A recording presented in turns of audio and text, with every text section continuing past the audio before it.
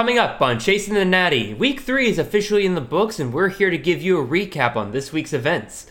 We'll cover some of the bigger games, have another round with Nate Marquise's Freakout Scale, and as well as bring you a fresh set of waiver wire targets for this week. All this and more coming right after this.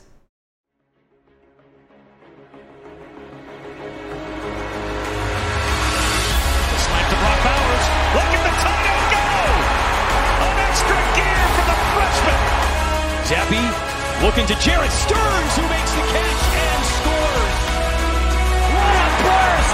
Trayvon Henderson, as advertised, touchdown Buckeyes! This is Chasing the Natty, a college fantasy football podcast.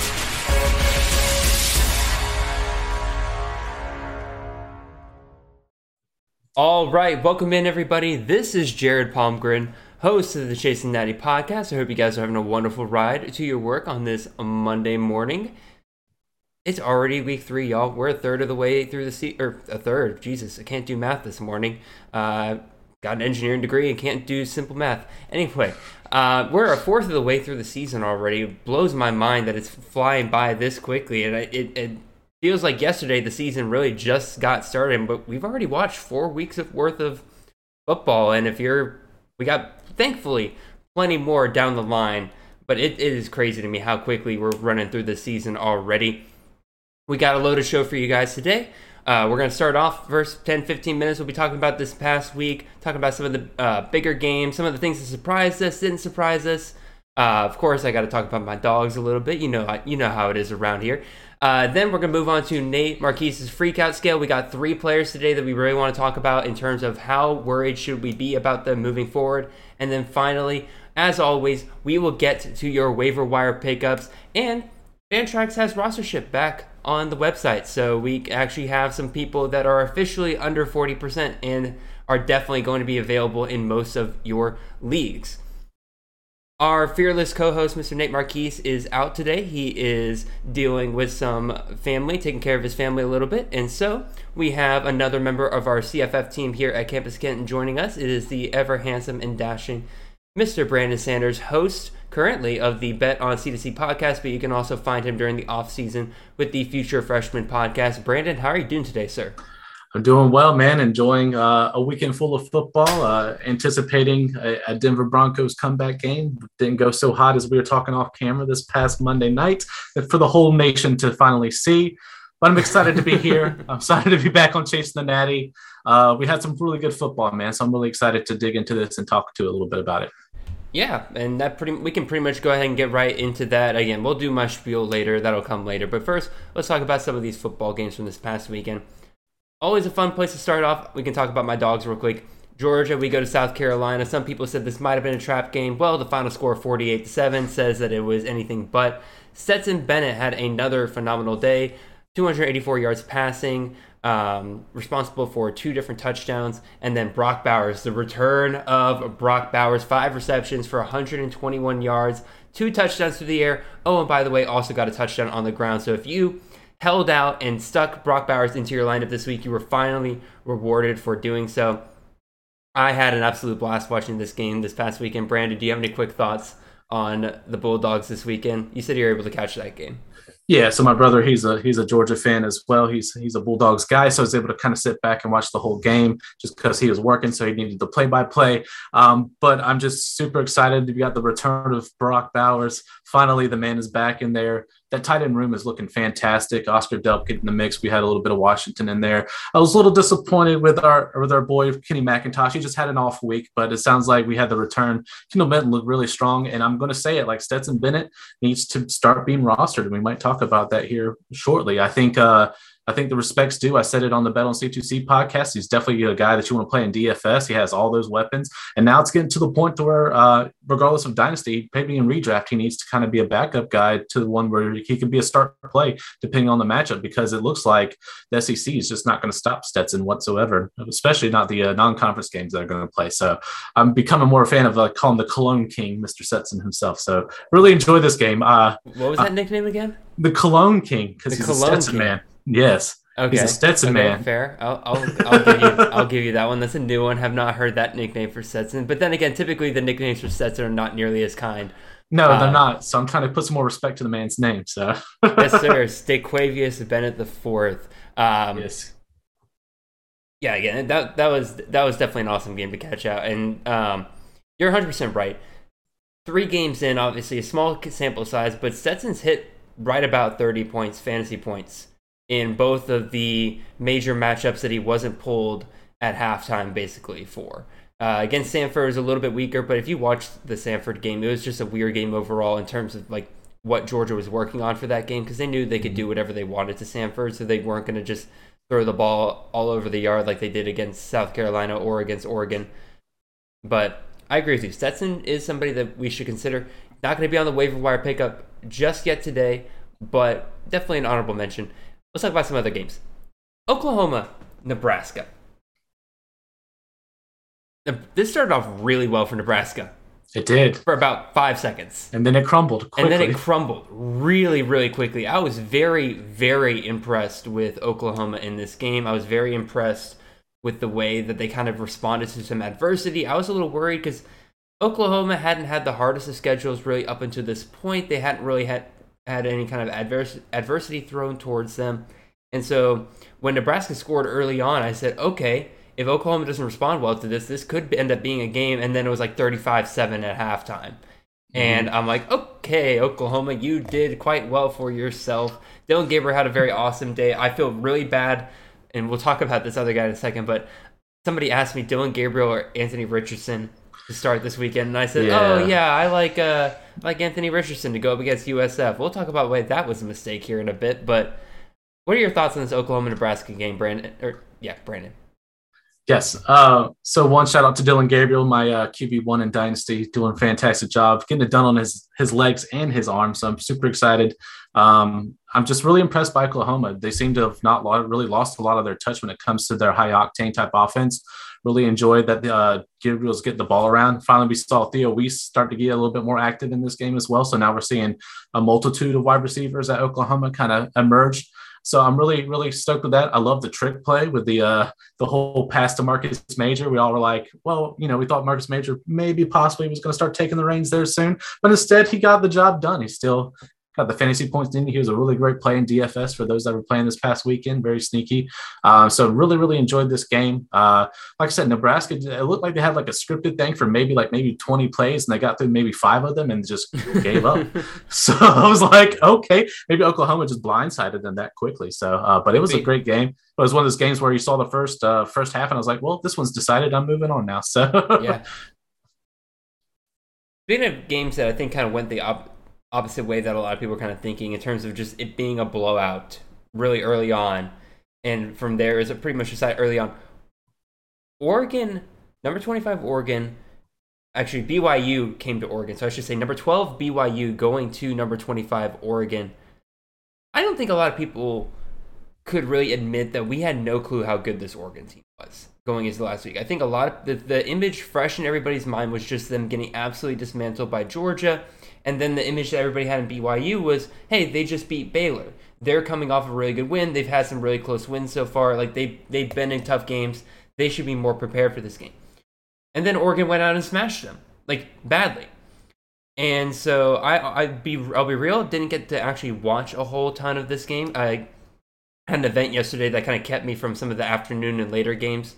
I caught a lot of the Penn State Auburn game, which we'll get to here in a second, but Brandon, do you have any thoughts on this BYU-Oregon game?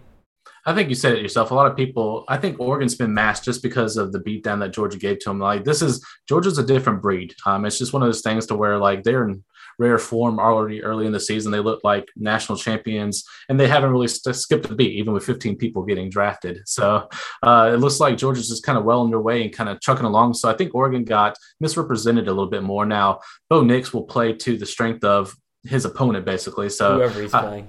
Yeah, but this was a game where I feel like Bo Nix just had a lot to prove, if that made sense. I felt like there was more chip on his shoulder this game, and I think he did good, especially a ranked BYU team that was proven to be really good, especially on the ground. So for Oregon to come in and kind of just smash one. So now they're going to move up rankings. So they were 25th in the nation. Now they'll move up a little bit more. I think they're 15th in the AP poll this morning. So they moved up quite a bit, like 10 spots. So this proved to be one of those games where they're much needed if they're going to go bowling. I know they've only lost that, I believe it's just that one game against Georgia. So as long as they can hold on and kind of run the game, but they might still be in the playoff picture here as well.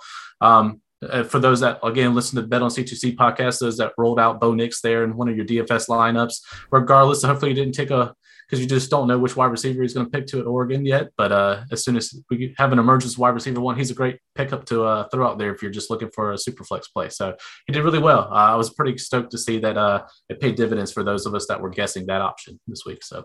And yeah, we'll talk a little bit more about Bo Nix later, as well as one of his receiving options that I want to talk about. But for now, we'll move on to number 13, Miami, going on the road to at number 24, Texas A&M. I said this on the Tailgate show this past weekend. For one of these programs, this win was a luxury. Like, Miami is a rising program. They didn't have to get this win if they wanted to continue to rise. I think if they played a close game, which they did, showed that they're relatively on the same level, then they will continue their momentum. But for one of these programs, Texas A&M, this win was a necessity. They were spiraling big time after that Appalachian State loss this past weekend. And there's definitely some drama going on in that locker room. There were, I believe, 4 different freshmen that did not play in this game against Miami because they violated team rules. Let me take 5 seconds to think about what you might think that might have something to do with this past weekend. They are not happy over there with the Aggies. So the A&M program had to win this game. They could not take 2 losses in a row this early on in the season. In a season where a lot of people were saying, like, hey, they got this awesome freshman class. They're going to challenge Alabama in the West this year. And then they go completely fall on their face against Appalachian State. But they do get the W here. My thing is, I'm not sure that this 17-9 win over Miami is really the statement that A&M really needed to make in order to make it seem like everything is good in the hood. Last week was a fluke. This offense still looks really, really bad. And they still look like they're struggling at times. Devin Achane really saved the day here. He ran for 88 yards on the ground. Ainias Smith looked pretty good. He had 74 yards through the air. But again, those are the only 2 pieces that are really kind of working in this offense right here. And then Miami just kind of looked really bad. But I kind of credit Texas A&M's defense a little bit more for that. But even still, like, this wasn't the statement when I was kind of looking forward to Texas A&M. Again, this was going to always be a close game, but still, only being able to put 17 on the board doesn't really kind of take away any worries about what this offense is. Brandon, what are your thoughts on this game? Yeah, so just like you're a Josh Pate guy, just like I am. So late kick Josh, he was saying this was a must win for A&M, and he's talking about how like Jimbo Fisher has like a bunch of the different pieces of paper, stuff like that. He's like, it's not hard to run an offense, and you shouldn't run an offense that's 5 years old. So I kind of agree with that. Also, it's just one of those things to where Texas A&M, like, in order to kind of keep the ball together, they really have to. Their defense has always kind of bailed them out, if that makes sense. So I was expecting that. A&M, like, they just had a bad showing them. Appalachian State really just showed them up basically this past week. So it was important for them to have a good defensive showing because a lot of their 5 stars are from the defensive side. There's only just a few of those pieces that we really like over on the skill position side there. So it was important for them to kind of, and I kind of figured with, I think Restrepo was out this week, and he's kind of Tyler Van Dyke's go-to guy. Found out that they were roommates, and those are the type of information you want to hold on to. Yep. So Restrepo was becoming more of the wide receiver one slowly and steady, but with him being out, it kind of went back to like Miami was just trying to figure out who they could get the ball to type situation. Yeah. And Texas A&M was in dire need of holding that, pulling back the reins, and they really did that. So I think, they got the job done. Am I still thinking that Texas A&M is out of the woodshed yet? No, I still think they got a game or 2 to kind of prove that they're back in the swing of things, if that makes sense. So, yeah. We'll talk about one last major game here. Again, there's other games that we could kind of touch on and everything. Some close calls from a big team or 2 here. But let's talk about this Penn State on the road at Auburn game. I am very impressed with Penn State after this win. This was a legitimate statement win right here. Auburn, no matter who you are, no matter how bad that team is, that is a tough place to play for anybody, especially those who are not used to that level of environment to play in. And for Penn State to come in there and beat Auburn by 29, and let's be real, they could have beaten them by more than that. They beat them like a cupcake. I I'm very, very impressed with Penn State here. I thought this would be a much closer game, but man, that running game really got going for Penn State. It's starting to look like the running back game of old. Nicholas Singleton is looking like the man we thought he could be. And Kaytron Allen looked good as well, the other true freshman there at Penn State. But man, Singleton just looks like he is on a different gear when he is out there currently. And to do it again against an Auburn team that still recruits at an SEC level along that D-line, that's still a very good D-line to go up against. Singleton feasted on that all day. And to me, this was the confirmation I needed to say that Singleton is somebody that I will be looking to start in my lineups, and I'm hoping he gets more than the 10 carries he got this past weekend. He is earning more and more carries, in my opinion, as the season goes along, and I hope that comes true. But for right now, I loved what I saw out of Penn State this past week, and got to give a lot of credit to the Nittany Lions.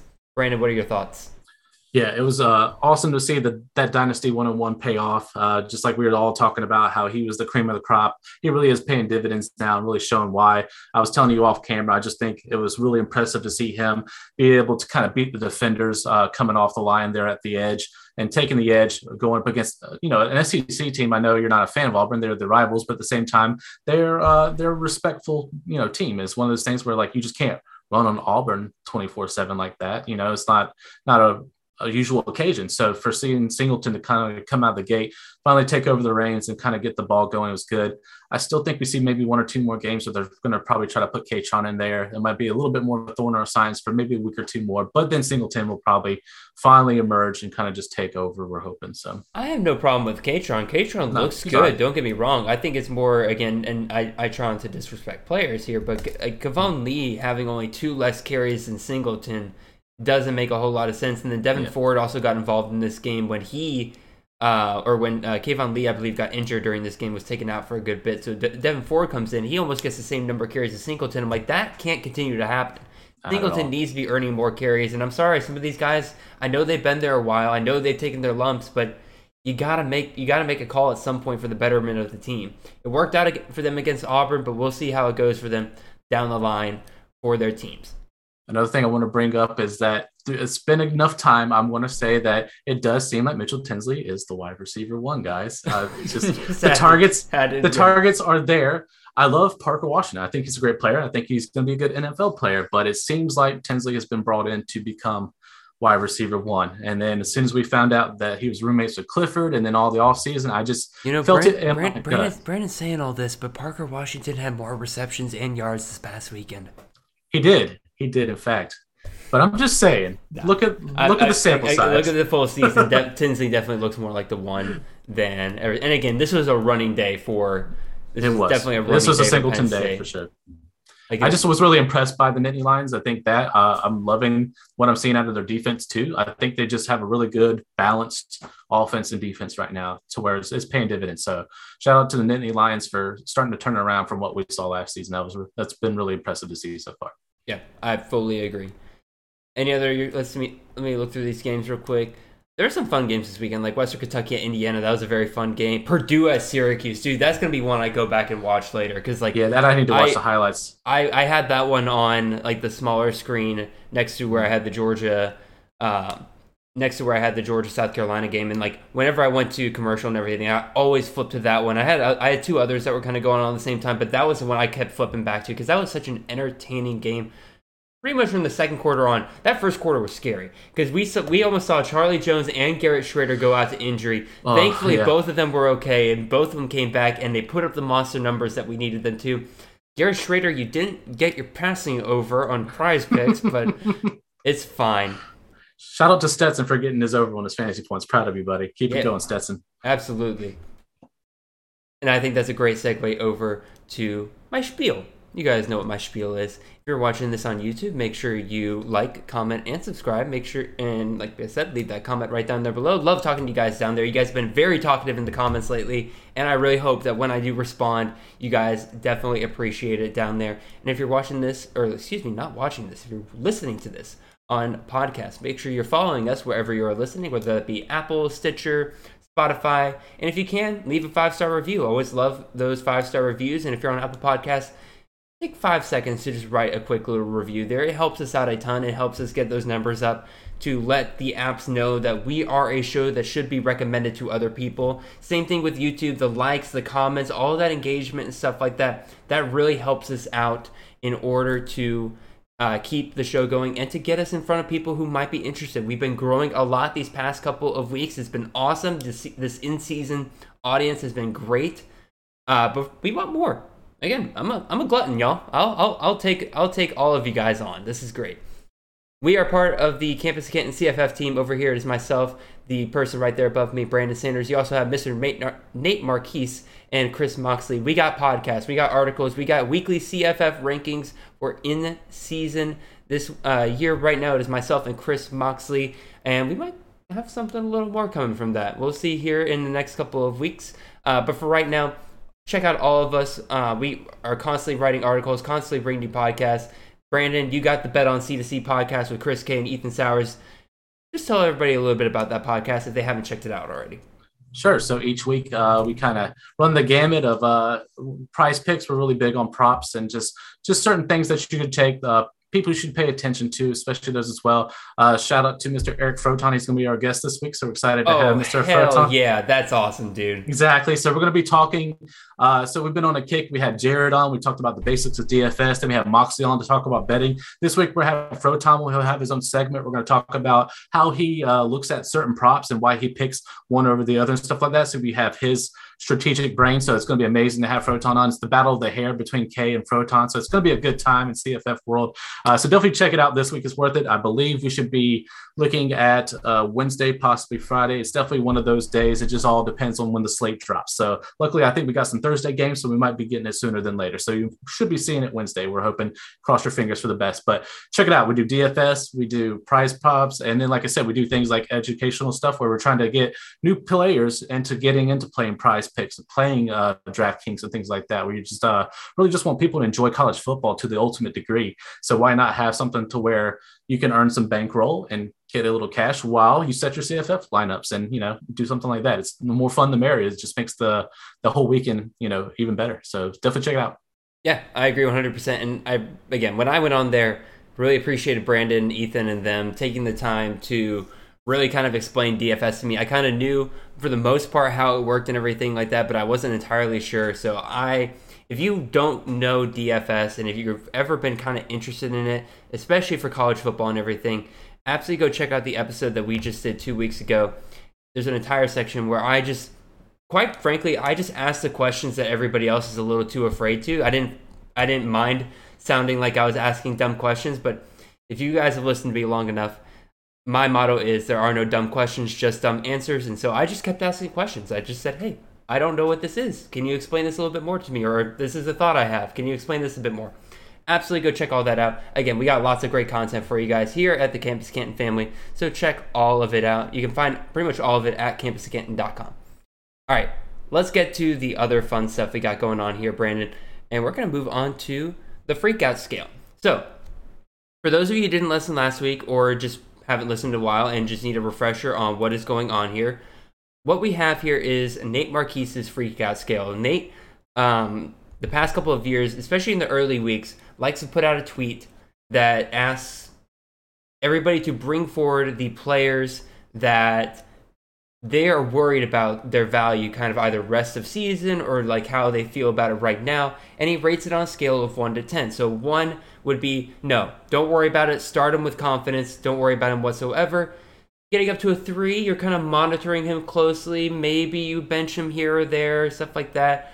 5, that's when you start looking for a backup plan. You start thinking like, alrighty, I'm thinking like I'm going to still ride with him, but got to start looking at that waiver wire, seeing like who's available out there. Might need to pick up somebody. It's like, all right, if he doesn't work out, I have somebody already on my roster.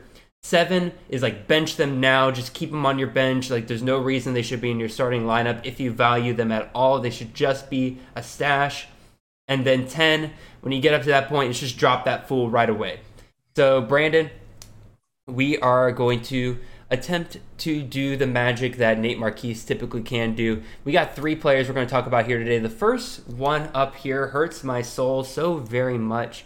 He had a very good week or a pretty decent week in week 1, 5 receptions, 35 yards, and 2 touchdowns. But in the ensuing weeks, he has not recorded more than 2 receptions, has not had more than 16 yards. That is Mr. Jermaine Burton, wide receiver out of Alabama. This is mind-boggling to me. He was set up for like a perfect scenario. He was, in my opinion, probably outside of George Pickens, Georgia's best receiver last year. He left Georgia specifically to go to what was considered a better offense and a better quarterback to throw him the ball. He was walking into a situation, a weaker wide receiver room, in my opinion, where he could easily start, easily take over one of the outside roles for them. He is starting in the Z slot that he was at Georgia. And then here we are 3 games in. He has not even hit 100 yards on the season, and we're a fourth of the way through the season. This, I want to believe, but man, he's had opportunities here. Again, week 1 was fine. He had 2 touchdowns. That's great, but not impressive since then. So I'm honestly, it hurts my soul a little bit, but like, I'm going to move him up. I put this at an 8. I'm not saying drop him yet, but he's definitely on my bench until he can prove that he can have another game, or I'll be real, heck, an even better game than he had on week 1. Because again, we can't rely on touchdowns every week. Just give me a 50-plus yard game for me, Mr. Burton. So Brandon, I'm at an 8. Where are you kind of feeling this at? Yeah, I'm kind of with you. Just by having only 3 receptions, that's 2 receptions less out of his game 1 that he even had. So even last week, I was like, ooh, 2 receptions. I probably should look for a backup plan just in case. So last week I was already at a 5. I'm at a 7 now, where you're not dropping them. You're definitely not going to replace them. You should bench them until further notice, and maybe looking for someone that you could play right away that's having a better production, whether that's a G5 player or just someone that you can go ahead and stick in the lineup to help you get some W's, because you need to get to the championship. I keep, having to remind myself this is CFF, but we're talking about instead of DFS. So I'm not looking at the differences in the gambit of different wide receivers. I'm just looking at it at my rosters like I usually do, especially in things like dynasty or redraft. Like you gotta get those W's. So for me, it's 7. You just bench him now and just hope that he comes back alive. But you certainly aren't going to drop him, because like we were talking about, and we'll talk about the waiver wire segment, you just don't want to have a bad drop and someone picks him up and then he just gets it together, in the coming weeks. So definitely want to bench him for right now. So I got him at a 7. Yeah, just definitely not a good situation overall for Burton. Again, everything seemed lined up for him to just absolutely go off this year. And it's not just him. The entire Bama wide receiver room right now is just struggling mightily right now. I don't think this is something we have seen from Bama in quite some years. Now, 63-7 win over UL Monroe, did it really seem to matter? No, but we saw just 2 weeks ago, just a week ago in Texas, when they couldn't get open, that offense was sputtering, and it almost came back to bite them. Now, Bryce Young did his Heisman stuff. He led him back on the final drive, but even still, this could be a problem this could be a really big problem for Alabama down the line. So, yeah, I was just expecting, especially at ULM, you'd think he would have a breakout game. Yeah, just one reception. I was like, come on, man. I was just worried. One long pass too would have been nice, but no, 16 yards. Anyway, let's go on to our next player here that we're going to rank on the freakout scale. First, let me move the slider down. There we go. All right, let's go on to our next player here. Anthony Richardson, quarterback out of Florida. Week 1, it felt like just an absolute jubilee for any Anthony Richardson fan out there. 3 touchdowns on the ground, over 100 yards rushing. Led his team in a comeback victory over Utah. At that point, a top 10 squad in Utah. And then UK came and went. Kentucky came into Florida, really beat Florida they beat him by 10 points. Anthony Richardson just did not look good on the day, and he had some really bad interceptions in that game. And we're all sitting there thinking, like, okay, Kentucky's a really good team. It's a rivalry game. Weird things happen in that. He's got to bounce back against South Florida, who he absolutely tore apart as a backup option for Florida just last year. And then he goes out and lays an absolute egg. 10 for 18, 112 yards passing, no touchdowns, 2 interceptions, and then rushing on the ground, only 7 attempts for 24 yards and never found the end zone. This is alarming, quite frankly. This is somebody that I am not starting with confidence ever, even in good matchups. Because again, this past week was the kind of week that he should have just gone absolutely ham. He is the most athletic person on that field, and just nothing. So I am going to say, oops, I grabbed the wrong thing there. I'm going to try this again. There we go. I'm going to say a 6. For all my caterwauling there, I'm going to say a 6. Because I don't think it is an automatic bench. If you're desperate, if he is really, like, you think you're just got to shoot for the upside, there you go. Anthony Richardson, he's got the upside. We know that. But we all know now, he has some serious downside. There is some serious problems going on. Maybe it's the offense. Maybe it's Anthony Richardson just not progressing here. But for the most part, he's got to ride your bench unless you're just absolutely desperate. You're going up against maybe a really good team, and you're just like, my safer quarterback, 22-point quarterback, is not going to win me this week. I need a guy that out of nowhere can hit 40. I got to put Anthony Richardson in. But like for now, like this is alarming to me. That was a real wake up call for me when I just watched. I didn't play him anywhere, but I watched some of the other people in my leagues, and I'm like, all right, Anthony Richardson's going to come in now. He's about to win some people some weeks, and just nothing. So, Brandon, where are you at on Anthony Richardson? I'm at a 6. Where are you? I'm a tad higher. I'm at a 7. So I am benching Anthony Richardson. Look, there's no beef to my boy Felix. I think, he really was an Anthony Richardson guy, but I'm concerned both C2C and CFF. I mean, yes, this is a CFF show, but there are 132 quarterbacks, and there's at least 30 I can name off the top of my hands or my head right now that I'd rather play over Anthony Richardson right now. So it's just one of those things where, like, I'm with you. Like, I wouldn't necessarily bench him the entire time. I'd look at the matchup, but when people come at us with the start sit questions, like from now on, I would, if you're saying, for example, Aiden O'Connell versus Anthony Richardson, I'm going to tell you Aiden O'Connell 9 out of 10 times, just because Aiden O'Connell will drop you 30-plus points, and it really doesn't seem that a lot of defenses are stopping O'Connell, especially with Chuck Sizzle in the game. Yeah. So for me, like, that's a no-brainer. But there are, A-Rich can get it done with his legs. It's just a matter of he's holding the ball too long, and that's what's scaring me. He's taking sack after sack, and that is alarming. He needs to get it out a little bit faster. I get it. He has limited option of weapons. I know there's some talented guys on the team. We just haven't seen anyone want to emerge as like the top dog there yet.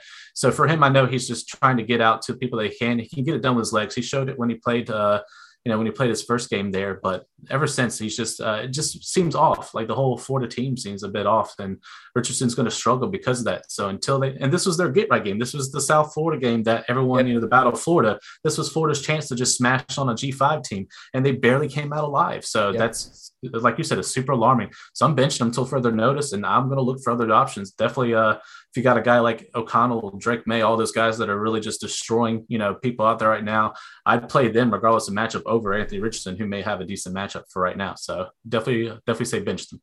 Yeah, I'm fully with you. Let's hit up our last guy here. There goes the graphic. And he's back. And nope, it's just not there. Anyway, we're just going to chill out on Jermaine Burton here. Anyway, we're going to talk about Corey Kiner, running back out of Cincinnati. And this is one of those things where I think I'm going to be pretty high here, because Corey Kiner, we loved the kind of marriage between him and Cincinnati. They were really looking for their RB1. He was a guy coming out of LSU. He's from Cincinnati. We all thought he was a pretty good running back at LSU already. Coming over to a team that loves to give one guy the majority of carries. But it's like week 1, he had 12 carries against Arkansas. It looked like out of nowhere he had the most carries, and we're like, already, because we thought there was a possibility that, they would give the seniority guys at first. Maybe they would kind of ease him in because he came in during the fall, didn't have as many reps. That's fine, all that good jazz. But then again, week 1, he had the most carries for Cincinnati against Arkansas, and we're like, okay, this is it. Wheels up. He'll get eased in, but eventually he'll take over as the number 1 guy. Then followed up 7 carries against Kennesaw. Okay, and we're not as worried. It's an FCS opponent. They take guys out early, right? And then Miami of Ohio, another G5 team, comes to town, and he not only has only 7 carries for 32 yards and a touchdown, Charles McClelland really took over the majority of snaps for Cincinnati's running back room there. I'm not recommending on Charles McClelland yet on waiver wires, but don't be surprised if he's there next week, if he can repeat like he did this last week. But man, I'm at a 9 on Corey Kiner. Like, I'm not ready to, like, if it's a deeper league, I don't think you need to drop him quite yet. But if you have like less than 10 bench spots for your team, Corey Kiner does not need to be taking up one of them. You can easily find and replace a guy that you know is going to get you 15 to 20 carries any given week versus Kiner, where it's like it's just very so up and down with him. I'm at a 9. There are some cases where I think it's okay to hold on to him. Again, dynasty obviously, but like in deeper redrafts, I think there's some cases where it's kind of okay to be like, I'll hold on to him. But for now, I don't really see many reasons for a shallower league. So Brandon, where are you on Kiner? I'm exactly with you. I'm at a 9. If it's redraft, I'd even say 10. Like, you don't have enough spots. I don't want to deal with the headache of Cincinnati, especially in that backfield right now. I'd rather put them all on the watch list, wait and see for a couple of weeks, and then try to put it in the bid or the waiver that you need to put in for. So for me, like, I'd rather just find a running back that's doing well. Like I said, Maction is approaching, so it's time to bust out all the sweet weapons. And there's a lot of guys on that waiver wire right now that are looking nice and juicy with these matchups. One we'll talk about here soon that wears some green. So that's definitely worth. I wouldn't deal with them in redraft. In dynasty, you kind of want to hold on to them just because you don't want to have a bad drop like we're talking about. So I would say let's put it in the middle at 9. So then we cover both redraft and dynasty. So I'm exactly with you with that. I just don't want to deal with Kiner right now. So yeah. Alrighty, that ends our freakout scale. We're only going to do 3 players this week. Again, we might do more next week. But again, there's really only 3 that kind of stuck out like a sore thumb to me that we hadn't already talked about. I thought about talking about Xavier Worthy today because he had a relatively disappointing day this past week. But at the same time, like we talked about him last week, my thoughts haven't really changed that much on him. Was it disappointing this week? Sure, but he's going to get his due. Don't worry, guys. There's going to be some Worthy explosion games coming down the line, especially hopefully when Quinn Ewers gets back and is fully healthy. So with that being said, let's get on to the final part of our show here today, the part that you guys pretty much want to hear about the most, and that is going to be the waiver wire. So we're going to start off with the quarterbacks here. We got 5 quarterbacks here. We got almost a full slate today of guys to talk about. We have 5 quarterbacks, 5 running backs, because Brandon, you brought one up right before the show that I do think is kind of worth talking about. I don't have a graphic for him, but we'll definitely talk about him at length. And then we have 4 wide receivers to talk about and 3 tight ends. So almost a full slate of waivers for you guys to pick up to here today. But before we get too far into it, I do want to point out that, and this is a shout out to ATL Dan on this one, because he kind of put it into words that I couldn't really, because like when I was doing waiver research this morning, like I was looking around a lot of the guys, and like there wasn't a ton of guys that I was truly like in love with recommending to you. Now, again, there's some good ones, and I'm going to tell you about them here today. But I do think this is one of the weeks, especially early on in this season. This is the kind of week where not only do you watch who do your league mates pick up, you really need to watch who they drop as well. Because there's going to be some people who are frustrated with some really, really good players because they haven't performed recently. And then they're going to make a mistake of dropping them too early. And you're going to be the smart one. You're going to sit there and say, hey, I'm going to pick him up because he's going to be great down the line. Specifically, Maction players. Watch out for some Maction players getting dropped this week. Guys like Quentin Johnson. I wouldn't be surprised if some people dropped Xavier Worthy, a guy like that, because he hasn't gotten a touchdown yet. Like, there's going to be people who do that. And so, like, keep an eye out for that. That's my one main piece of advice for this week, is really, really keep an eye on who your other teammates are dropping. So, with that being said, we got a lot of good options for the waiver wire this week, so let's get straight into it. And first, we're going to start off with Mr. Davis Bryn Sanity himself, quarterback out of Tulsa, currently rostered at 27% on, I almost said Rotten Tomatoes. Good Lord, I've been watching too many movies recently. 27% rostership on Fantrax. Shout out, by the way, to Andrew Katz for being on Davis Bryn probably earlier than any of us, except he was probably a year too early. But even still, Bryn Sanity is here. Davis Brin leads the country in passing yards currently. He is at 1,206 passing yards on the season. He's got 11 touchdowns. He has not had a game with less than 3 touchdowns. He has a solid crop of wide receivers led by Keelan Stokes and Juan Carlos Santana. Tulsa's offense currently is very, very impressive, and one of those things that I don't think enough of us are really talking about before this season. It looks like they finally have the offensive system they've been wanting to do going here. Now, granted, they feasted on some, I would say, lesser competition. They have faced Wyoming, they have faced NIU, they have faced Jacksonville State, so nothing too much to write home about. But their defense isn't good either, so they're going to be forced into a shootout week after week. Bryn, to me, is the most obvious pickup of any of the quarterbacks for this week. He has not had a game where he has passed less than 32 attempts. And in shootouts, like the game against Wyoming, he had 52 pass attempts. Like, this is a guy that could easily have the volume you need every given week. I like him a lot this week. So, Brandon, what are your thoughts on Davis Brin? I was really impressed by Bryn, especially. I mean, it was a tough loss, but Wyoming, they took him to 2 overtimes, so they really didn't shy away from throwing on Wyoming, which Wyoming's nothing to write home about, but at the same time, like, coming from Tulsa versus Wyoming, you expect it to be a tougher matchup. So, well, shout out to the CFF on Instagram guys. They did one where both me and Jared got a chance to be on their waiver wire one pickup graphic. Yep. And so I chose Davis Brin at 6% at the time. So I'm glad to see that people are starting to pay attention to the Tulsa offense. I was super impressed. I like the way that Davis Brin was slinging the ball to, like I said, both Stokes and my favorite pickup, Juan Carlos Santana, JC. Shout out to you, my friend, for getting me a couple of W's this week in fantasy. So thank you, sir. But it's all thanks to Davis Brin. I really like what happened. And here we are talking about Mac starting up in a week or two. Like, this is going to get good real fast. Tulsa's not the Mac, but no, but I mean, the point's made.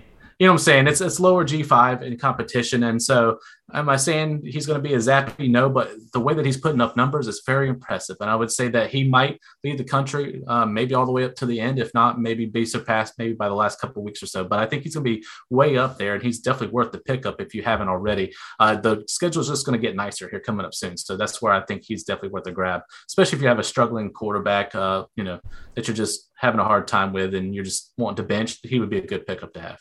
I agree 100%, and I'm looking at it right now.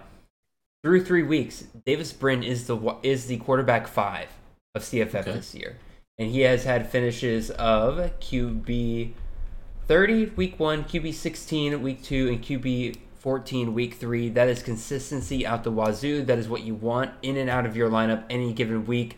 Absolutely worth picking him up. And again, there aren't a lot of guys for this week's group of waiver wire pickups that I would say are like instant inserts into your starting lineup. Brin might be one of them. And I would say he has probably the best chance, especially out of the quarterbacks here, of being that guy. So let's move on to our next quarterback here. The most phallic name in all of college football, Mr. Michael Penix Jr. out of Washington. He is rostered on 29% of rosters. We all knew that there was a possibility that this Washington passing game could look really, really good. And because of Kalen DeBoer coming in, it looks like that was a great hire. Penix has had connection with DeBoer back during his time at Indiana. And a lot of us were a little skeptical because we were like, well, Penix didn't look good the last time we saw him. He's been hampered by injuries. Can he run this offense like DeBoer really wants him to here at Washington, especially when you have a 5-star and Sam Heward sitting on the bench? Is he really going to beat out Sam Heward? It looks like he has, and it looks like that was for good reason. In both of the games where Penix played all 4 quarters, he has passed for an average of 39.5 pass attempts in each of those games, so hitting nearly 40, and in both of those games, threw for 4 touchdowns. In those 2 games, he had a finish of QB 22 and QB 13, and he is currently sitting as a QB 9 on the year. Do I think that stays up completely throughout the year? Probably not. The competition he has faced so far in terms of passing hasn't been great. Kent State has always had a bad defense. At Portland State, it's a FCS program. What are you going to do there? And then Michigan State, good win for Washington, don't get me wrong, but they have been known for, or last year they had the worst passing defense in the entire country. It looks like they're going to have that relatively here again. So, do I think this is going to continue all the way down? No. But Penix has proven enough to me to be a full-on pickup for CFF moving forward. Brandon, what are your thoughts on Mr. Penix? I'm impressed with Mr. Penix from this far. Same thing. He has the stigma of when is the injury going to happen? When is the letdown going to occur? It's hard to let that go. I'll be totally honest. I still have my concerns, but at the same time, he's proven a lot of us wrong. So shout out to Felix for the right selection with this one. He was the Michael Penix Jr. guy from the start. Yes, it's C2C, but hey, you have to win your college side there. So this factors into CFF. Also shout out to Colin for Jalen McMillan. He was the guy that touted him all this time. I took his advice, took him in redraft, and him and like I said, Juan Carlos Santana has been absolutely crushing for me there in redraft. So I've been loving what this offense been able to do. I love the DeBoer hire. I just think it went well. I think we were hoping before the injury that Jake Haener was going to come over, but that fact, I think we're starting to see the Penix and DeBoer connection here. We're starting to see the trust kind of come into play, and he's letting Penix kind of run this offense that Penix, I guess, was accustomed to or had similarity or familiarity with there in Indiana. So I think this is a good pickup. Will I play him every week? No, it'll be matchup dependent. I'll be honest with you, but seeing him against Michigan State kind of gave me hope that maybe he might, still produce even with a tougher matchup possibly in the future. But I'd say for now, I wouldn't stick him in full time in your lineup, but he's definitely a guy to put on the bench and play in the right matchups for sure. Yeah, fully agree. And one thing I want to point out here, because we're talking about Washington, one name you will not hear me talk about here today, despite the fact they had an awesome week this past week, is wide receiver Jalen Polk. I think it is a mistake for people to go out and try to pick him up right now. He has not shown to be a consistent wide receiver for Washington yet. If he goes out next week and performs well again, then I'll probably consider him. But I think a lot of people would make a big mistake assuming that is going to be a role for him week in and week out when he has had no more than 3 receptions in a game before this past week. Jalen McMillan's still the guy. If he is available in any of your leagues, he is the guy to pick up. Who's the number 2 behind him? We'll find out. Maybe it is Polk. Maybe it's Adunze. Maybe it's Jackson. We'll figure all that out right now. But I think if you go out there expecting Polk to perform like he did this past week again anytime soon, I think you're making a mistake. I could be proven wrong next week, but for right now, he's not a priority waiver, in my opinion. Anyway, Let's move on to the next quarterback here. Let's go down to Kansas. Kansas. A CFF player in Kansas? Yes. Yeah. Not a running back? What? Yeah. Jalen Daniels, quarterback out of Kansas, rostered on 11% of rosters for CFF. Kansas looks improved this year, especially in the fact that they look... Actually, I'm underselling Kansas right now. They're 3-0. Y'all, Kansas is 3-0. And by the way, their schedule, let me look it up real quick. If I remember correctly, their schedule over the next hold on, good lord. I know Kansas is not a good team, but like ESPN, come on, give me better options here. Their next schedule: Duke, Iowa State, TCU.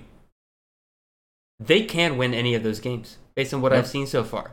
And they're able to keep themselves in those games. There is a crazy possibility that we could see a bowl-eligible Kansas team this year.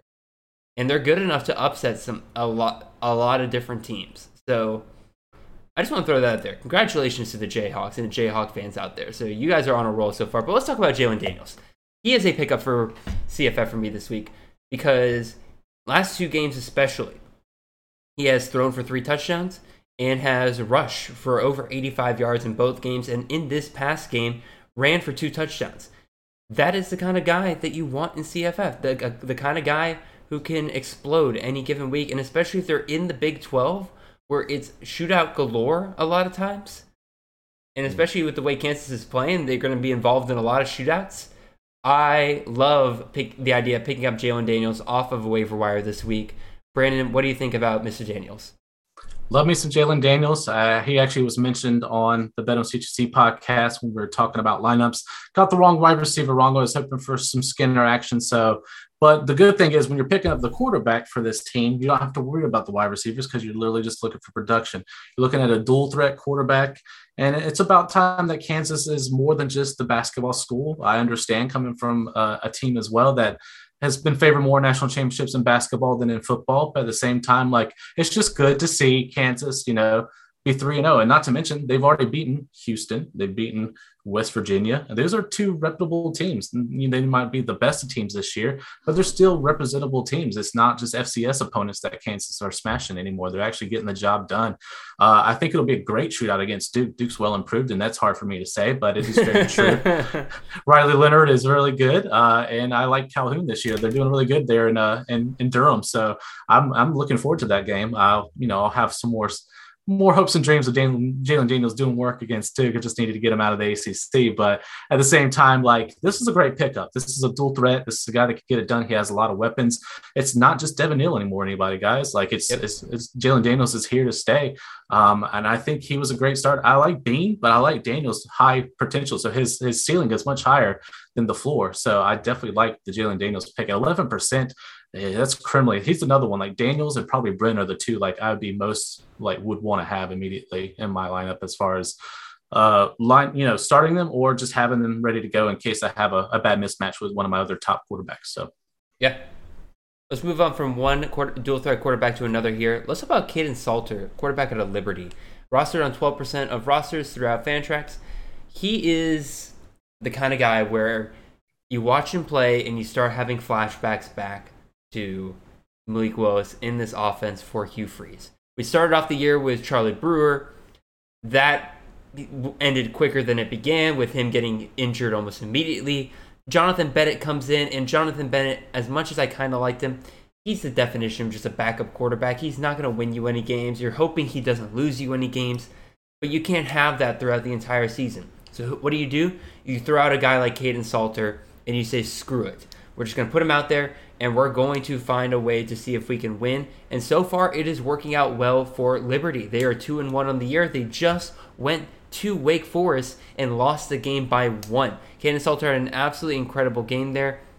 256 yards through the air, 2 touchdowns, and then also had 72 yards and a touchdown on the ground.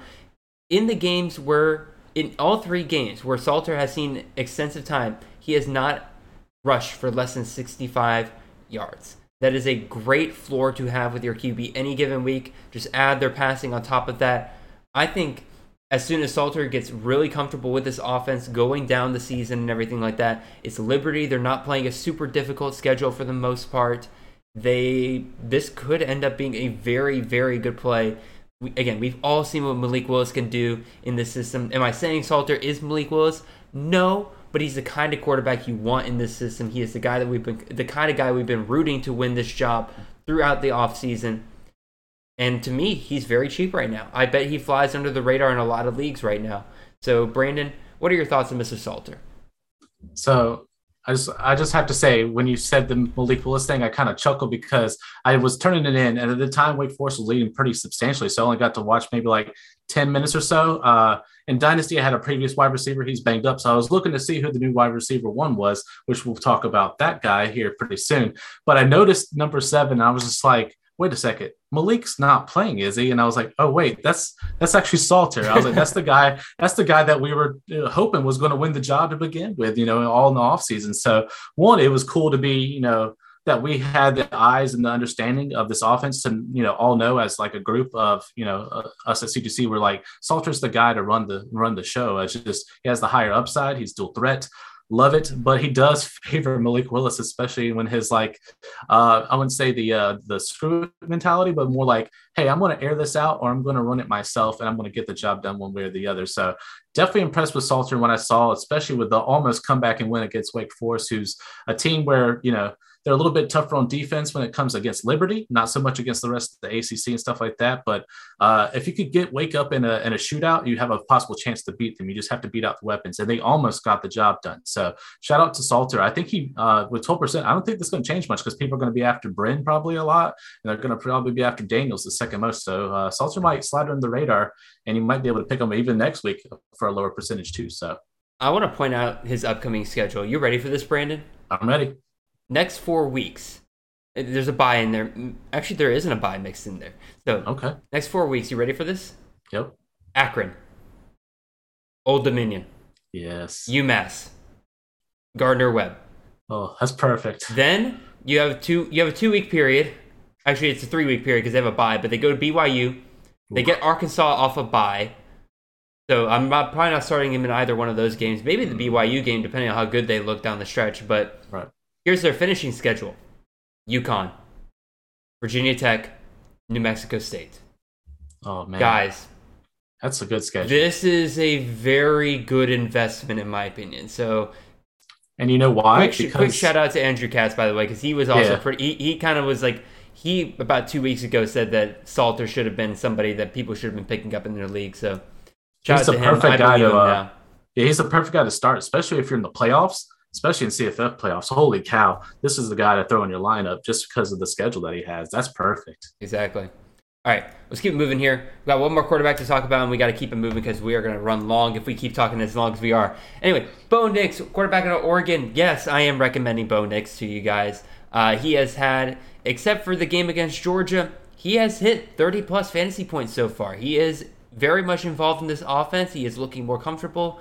He is commanding of the offense just a little bit more. In the last 2 weeks, he has accounted for 5 touchdowns in both games. Last game he had 2 through the air and 3 on the ground. And the game before he had 5 through the air. Do I expect him to keep that up every single week in and week out? Probably not, but as we discussed before, Oregon's a better team than we're giving him credit for. I think Bo Nix has the weapons around him that when he is not playing a team like Georgia, he is going to be able to be more successful than he ever really was at Auburn. And so I think he's worth a pickup. Do I think he's a start every week in, week out? No. But I like where he's at right now, and I kind of like where he's headed. So, Brandon, real quick on Bo Nix, what are you thinking here?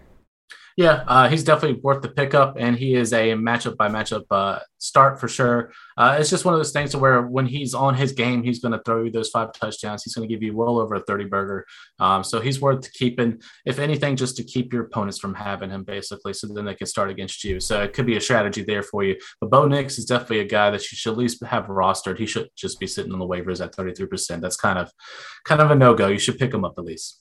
Yeah. All right, I'm going to throw out some honorable mentions at quarterback. Kyle Van Treese, I'm trying not to list the same guys week in and week out, but for honorable mentions, I will mention guys we talked about before who are still under 40%. Kyle Van Treese for Georgia Southern, not a great week this past week because he went up against a good defense in UAB, but they are still throwing the ball all over the place down there at Georgia Southern.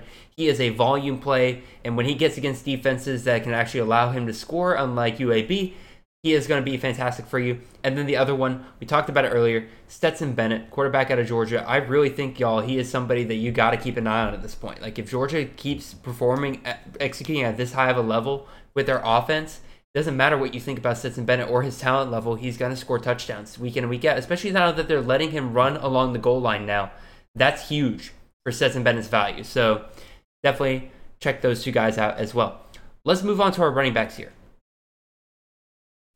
Top 2 guys I really like. The other ones I'm a little bit worried about, but we'll definitely get to that here in a bit. First things first.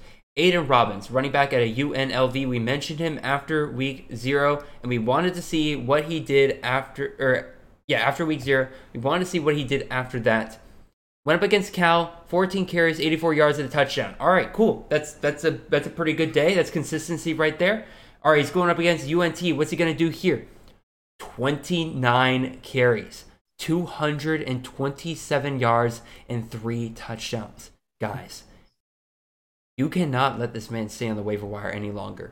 This is somebody who, when UNLV gets into a game like this, they're going to rely on Robbins. There's a lot of questions about him only getting 10 carries in that first game. Like, oh, is he really going to be the guy if he only got 10 carries against Idaho State? We got our answer. They went up against UNT. They rode this man into the ground, and he is going to be the UNLV running back that we want to have. He is going to, I would not be surprised if he is a top 15 running back by the end of the year. I am fully bought in with Aidan Robbins right now for UNLV. Absolutely go pick him up again. Only 13% rostered in Fantrax. This is a crime that needs to be fixed. Brandon, what are your thoughts on Robbins? He's my week 0 hero. He's the guy that we put on our backs for DFS and won us some money. I love Aidan Robbins. He's the workhorse. He's the RB1. There's no doubt about it. With jumping up from 14 to 29 carries in one game is showing you a lot. That's showing you that the Rebels trust him, and you should have him. And the better matchups he has, the better he's going to perform. So definitely need to have Robbins on the roster for sure. Yeah.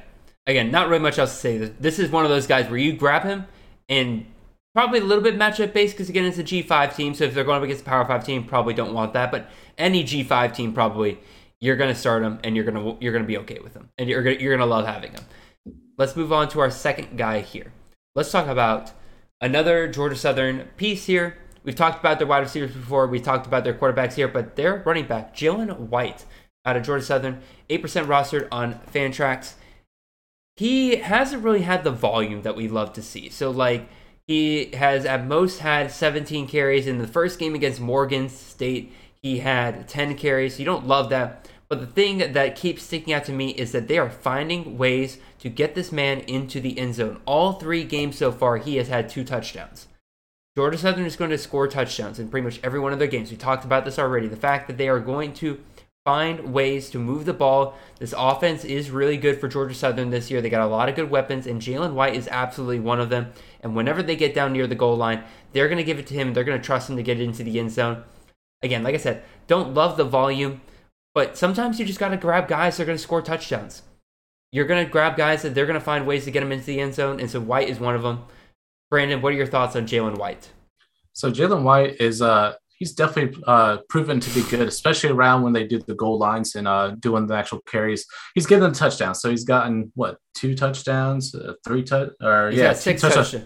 2 in each game, right? So that's where the points are coming from, and that's great.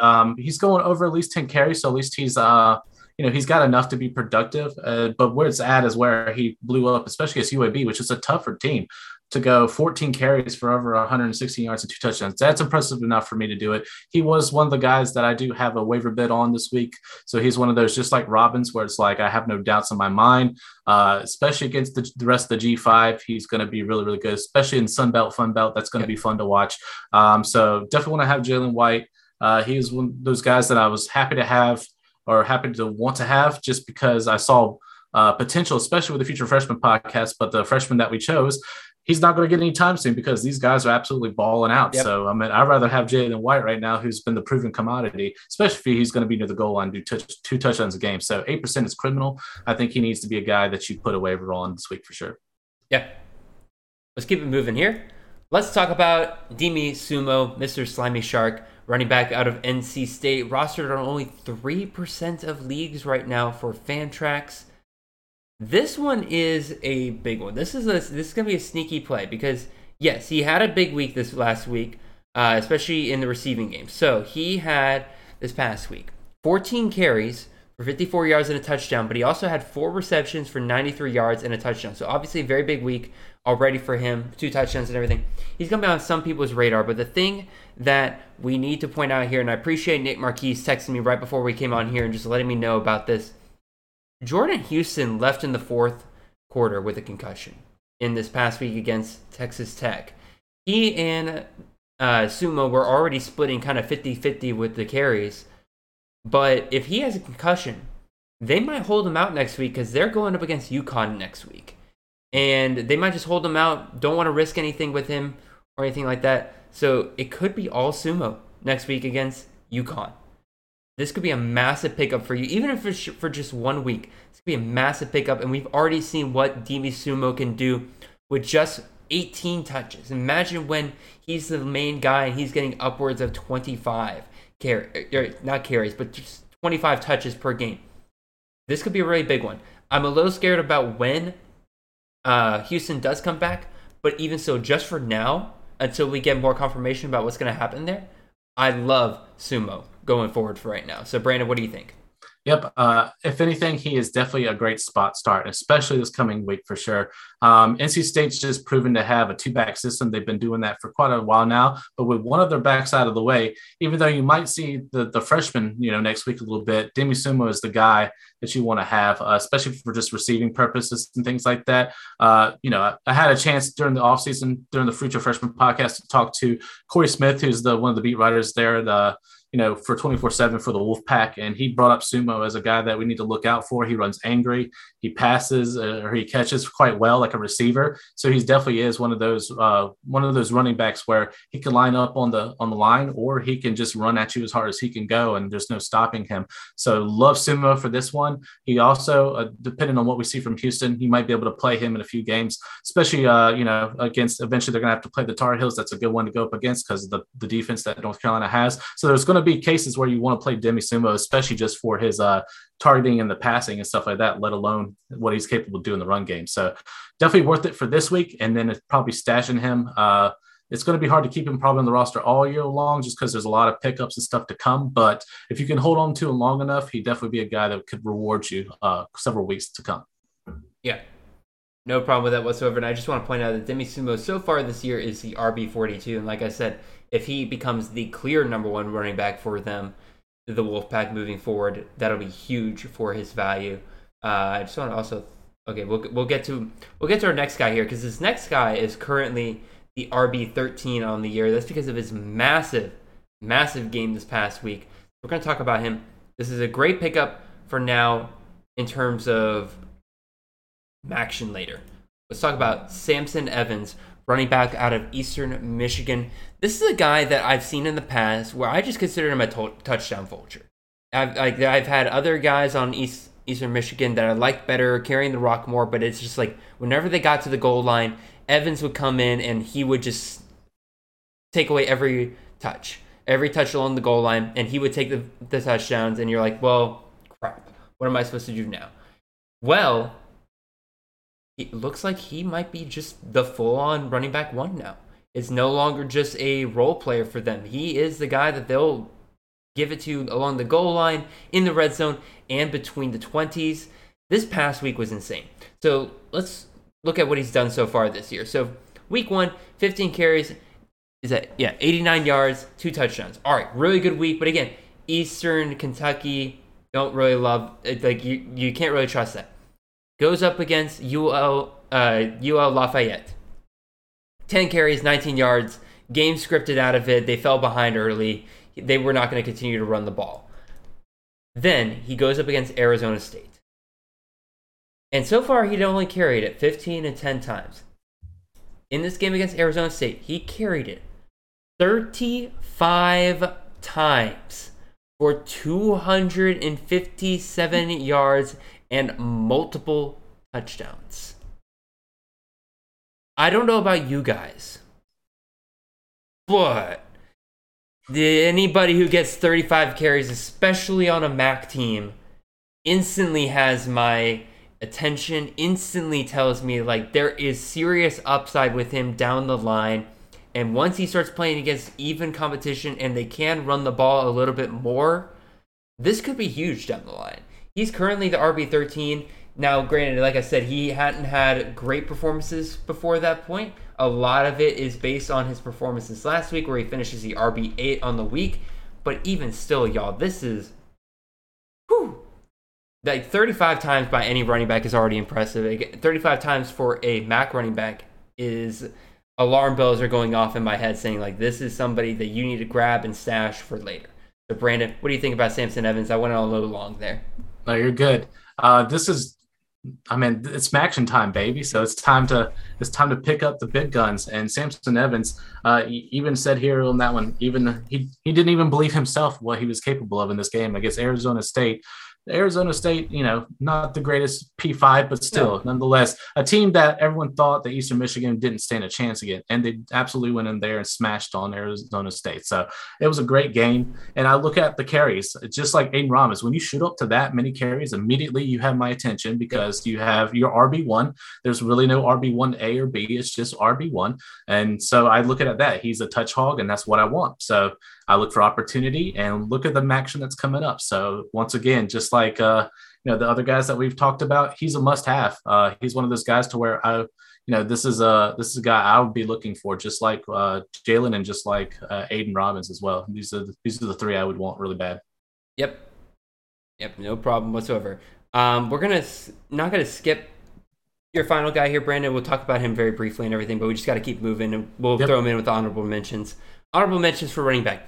Damian Webb, running back out of South Alabama. We talked about him last week. He's still under 40%, and guess what? He still put up another top 24 performance at running back this week. This is Mr. Consistency all around right here, so go ahead and pick him up.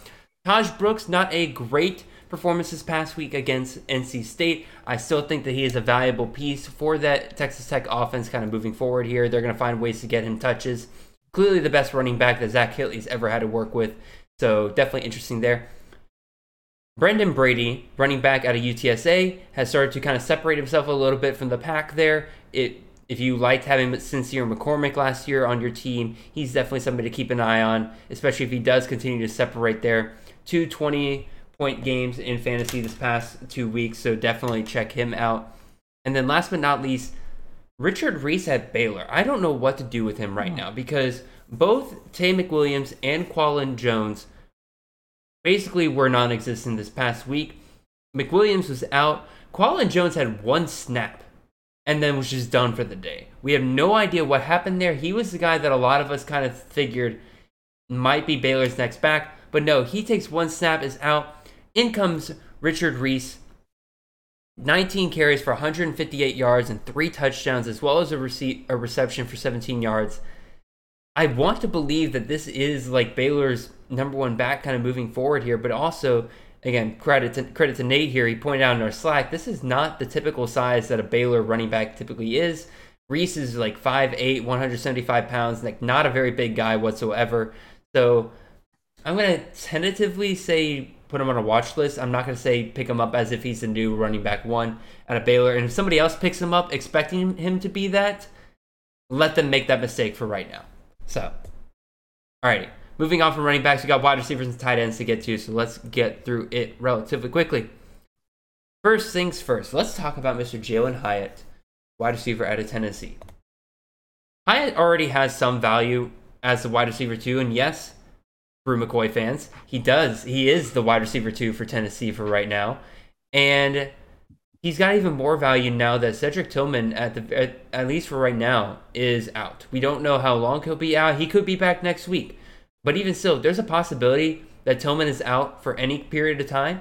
Hyatt instantly becomes the wide receiver 1 for Tennessee moving forward, and they have a pretty good matchups coming up and everything. They go to Florida this week. I forget where they go afterwards, but even still, this offense has gotten to the point where it's humming along very nicely against pretty much anybody not named Georgia or Alabama that they're going to be facing on their roster. So I really like the idea of picking up Hyatt here, especially, like I said, if he does become the wide receiver 1. When Tillman went down this past week, he became instantly the deep threat option. He had 5 receptions for 166 yards and 2 touchdowns. Absolutely monster day for him through the air, and I could expect more of that out of him, like I said, if Tillman continues to be out. But he'll already have his own value regardless. So, Brandon, what do you think about Jalin Hyatt here? I'm just surprised he's 22%. That's the mind-blowing thing, because he did so good in camp. We talked him up a little bit, how we still thought he was wide receiver 2 regardless, and that holds value alone. So now with Tillman possibly being out a week, he projects to wide receiver 1. We always, we just saw what happens if Tillman goes out. Hyatt becomes the guy. So 22%, it's criminal. I think you should already have him if you haven't already. So he's one of those must-haves, especially with the next guy we'll talk about. The other 2 can be, we could talk about as far as maybe throwing some waivers in, but Hyatt should be owned. I'm just so blown away that he's only 22%. He definitely should be. If he's not taking a dynasty, I'm pretty sure he already has been for a year or so already. So, yeah, but a redraft, it's still criminal though for 22% when you have a guy that's potentially wide receiver 1 in a high octane offense in Tennessee with Hendon Hooker at the helm. So definitely pick up Jalin Hyatt. Yeah. Next wide receiver we got here. Wide receiver 1 out of Liberty, we got Mr. Demario Douglas. He is rostered on 15% of rosters of leagues on Fantrax. He is very clearly one of Kaidon Salter's favorite options right now. In the 2 games that they did not face the UAB defense, they'll find that a threat. I would not recommend starting G5 guys against UAB's defense. They seem to be kind of holding guys down very well. But anyway, the 2 games against Southern Miss and Wake Forest, Demario Douglas has averaged 6 receptions in those games. He had 5 in one, 7 in the other. And he had receiving production of 97 yards and 124 yards. And he had 2 touchdowns in both of those games. This is a guy that, again, especially if Salter continues to develop, continues to be comfortable, clearly he keeps looking at Douglas's way. He's somebody that I'm going to want, especially if Liberty continues to be in shootout after shootout with some of these teams. I like Demario Douglas quite a bit. Brandon, what are your thoughts on him? So my favorite thing about Douglas is that when I was tuning in, just because I wanted to, this is my first time getting a good look at Liberty, in a national game, especially against Wake Forest. So I had some interest just because of an ACC team. So I was checking them out and I was like, and the announcers were like, if you look at this guy, he fits that really nice, like slot wide receiver in the NFL type mold, stuff like that. So whether you're an Edelman guy, Braxton Berrios, who we've seen, guys like that. And the way that he just passes the eye test for me, not even just fantasy wise, but just the way he'd come back to the ball, how crisp his routes were, and just to see the outside. So full transparency, I was a CJ Daniels guy. So he's been hurt even last season. I think he's still injured from the previous season, but he was the go-to guy for Malik Willis. So if Liberty continues with Salter, which I think the passing the torch has kind of happened, Salter's kind of the guy to take over. Salter and Douglas as that combo now versus Daniels and Malik Willis was last year. I'm very intrigued by that. And I think Douglas, we saw what he did over there as well. 7 receptions, 124 yards. One of the main reasons why they almost came back and beat Wake Forest. So I'm definitely very interested in Demario Douglas. He's definitely one of the guys I have put waivers and bids on as well. So he's a guy I want to have, just like Jalen Hyatt, if you haven't already. Yep. Moving on to our third wide receiver here. Texas Tech got a major upgrade at quarterback this past year with Lane Hatcher coming in over from Arkansas State. And it was a matter of time before we know Hatcher loves to prefer one wide receiver over all his others. We needed to figure out who that guy was going to be. And so far, it really looks like Ashton Hawkins out of Texas State is going to be that guy. He's rostered also on 15% of rosters in Fantrax. And the thing that really, really sticks out to me is how much he is the favorite. He has had double-digit receptions in 2 out of his last 3 games. His game against FIU, not very great. Still found a way into the end zone, which is always great. And that's really the thing that kind of sticks out to me here. Again, against Nevada, he had 11 receptions for 101 yards and 2 touchdowns. Against Baylor, he had 13 receptions for 114 yards and a touchdown. If that connection continues to grow between him and Hatcher, Texas State has a lot of damage that it can do in the Sun Belt in a lot of different shootouts, and Hawkins is definitely going to be involved in quite a bit of those. So I say Hawkins absolutely worth a pickup here, and definitely got to watch your matchups week in and week out, but I feel pretty good about him because he still performed very well against a team like Baylor. And in PPR league, if you're going to get a guy with double-digit receptions any given week, hell yeah. Brandon, what are your thoughts on Ashton Hawkins? Yep, I'm looking at just like last year. You had Rooker being the beneficiary of a Hatcher there at the at Arkansas State. Now Hatcher comes up to Texas State. He's looking for his Corey Rucker, and I think Hawkins is his Corey Rucker this year. So I definitely think he's worth the pickup.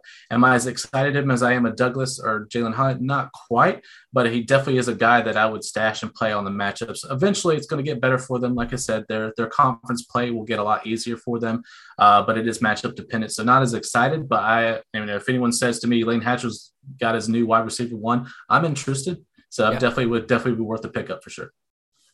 Yep. Last but not least, I'm not super sold on this one, but again, it's another action play. Grab him, stash him, wait for later. But he's performed very well in the first 3 weeks of the season. We have Mr. Justin Marshall, wide receiver out of Buffalo. I picked him up for my G5 league very recently, and I'm feeling very good about it because this past week against Coastal Carolina, he had 8 receptions for 88 yards and a touchdown. The week before that, he had 2 touchdowns and over 100 yards against Holy Cross, and then against Maryland. Not great, but even still, 4 receptions for 52 yards. Very much going to be matchup dependent here, but his role seems to be growing week in and week out. He becomes a better option for this new passing attack that Buffalo is trying to run with their new quarterback, Cole Snyder.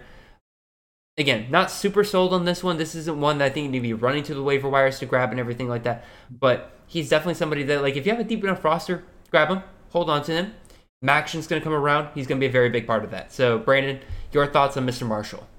I think Marshall is a great deep dive at 2%. I mean, it's one of those sweet flyers that you have. For me personally, he's still on the watch list, but as Maxion approaches, like you were saying, that's where he becomes more intriguing for me. I'm still getting adjusted to Buffalo being a passing offense. I'm so used to the Jarrett Pattersons and, McDuffies of the world that just ran all over people. So it's been an adjustment to me. So I'm trying to catch up with the times. But it's looking like Justin Marshall might be the best beneficiary of this Buffalo offense. So for now, I'm on the watch list. But as I'm hoping that his percentage doesn't jump up too high, especially after the episode. And if he can make it to Maxion and stop him taken, he would be a great spot, especially a spot start for redraft and then possible pickup in Dynasty as well. So definitely intrigued. Yeah. Absolutely. I'm going to throw out some honorable mentions here at wide receiver. First one I want to bring up is Keon Coleman, wide receiver out of Michigan State. I think similar, this is kind of a mix between Jalen Hyatt and Jalen Polk, where I think it's a little bit of a mistake to run to the waiver wire thinking that Keon Coleman is now the wide receiver 1 for Michigan State. He had an awesome week this past week, 9 receptions for 116 yards and 2 touchdowns. I think that is heavily dependent on Jayden Reed continuing to be out. If Jayden Reed is out for an extended period of time, then yeah, Coleman's a great pickup right now. He showed why this past weekend. But because we don't know what's going on with Reed yet, I think it's a little bit risky to go out there and grab Coleman thinking that he's going to perform like he did this past week, week in and week out. And then, Brandon, you brought up honorable mention here, Shocky Jacques Louis, wide receiver out of Akron. A great name. This was the other piece of the trade between Kanata Mumfield or between Akron and Pittsburgh. Akron sent Kanata Mumfield. Pittsburgh sent Shocky Jacques Louis. And so, yes, I will say that name over and over again because that is so much fun to say. But he's averaging 16.5 fantasy points over the past 3 weeks. Maxion is coming soon.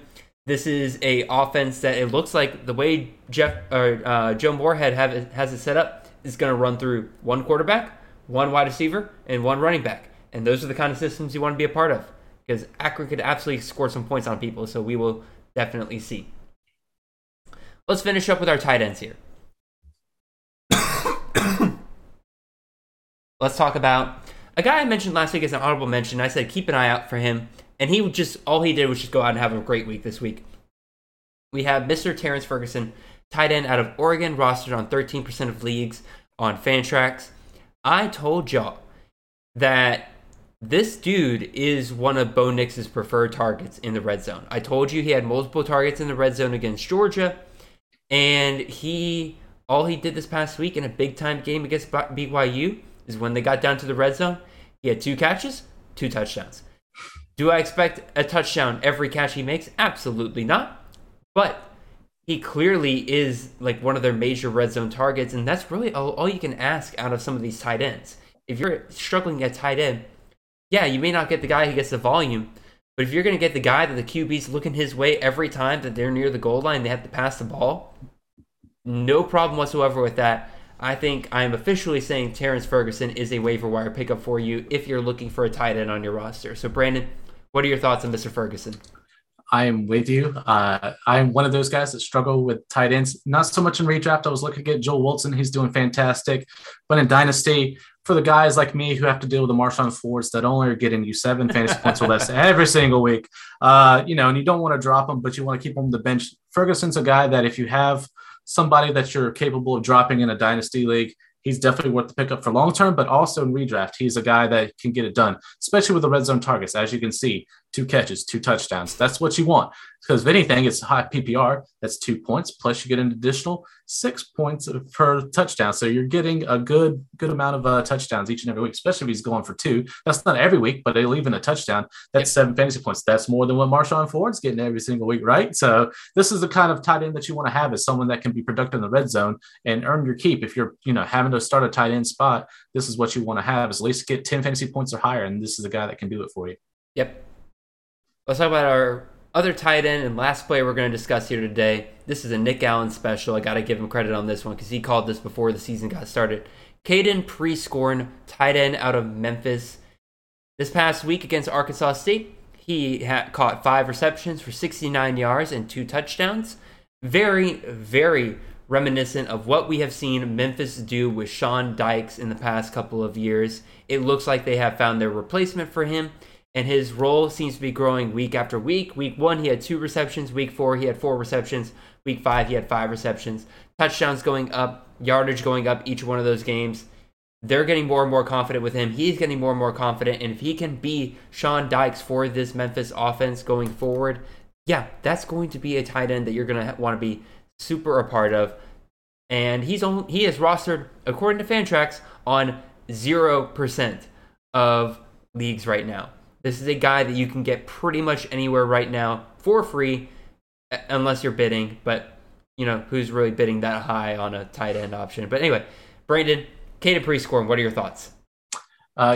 You mentioned some of my strategy there. When it comes to tight ends, I'm not really bidding. I'm waiting for the waiver wires to run, and then I'm snagging one of these guys when it's the free player, when you can grab them like the day or two before that as well. So very smart on Jared to pick up on that strategy as well.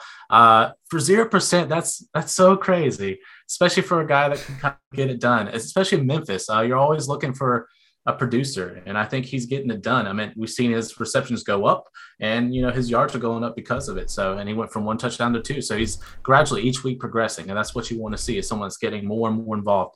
So definitely would take a stab at this guy as well. Maybe, like I said, maybe not do the bids on him, but if you can grab him, if people forget about him, because this is a name that's not really heard of a lot, then it's a great sneaky play for sure. Real quick, just some breaking news that just came across my phone, but apparently wide receiver out of Minnesota, Chris Autman-Bell, has torn multiple ligaments and is out for the year.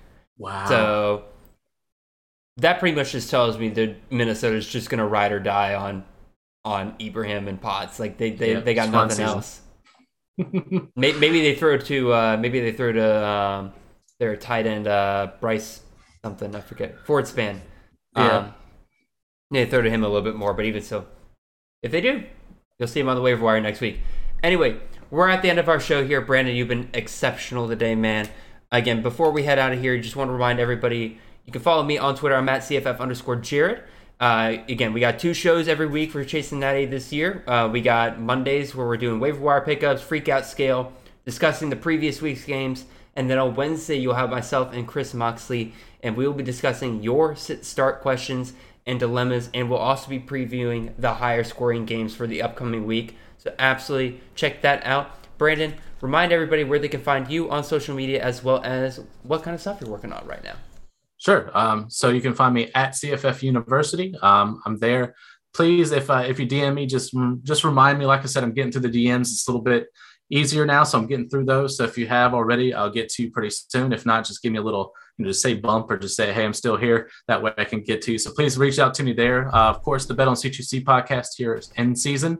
Like I said, it drops every week with Chris K and Ethan Sowers. Please go check out their articles as well. You can get that through the in-season edge content that we have for just $29.99. So definitely go check out that membership. It's a good way to get all the in-season content. Plus, I have access to the NIL chat with our Discord. It's something I recommend, especially with guys like Chris Moxley and those that are dropping certain things ahead of time for the people that are part of our NOL chat. And it's just a way that you can talk to us first before anybody else in the Discord. So like Chris was saying, you can become our best friends and we can talk all the time. So it's worth doing it. So definitely go check that out.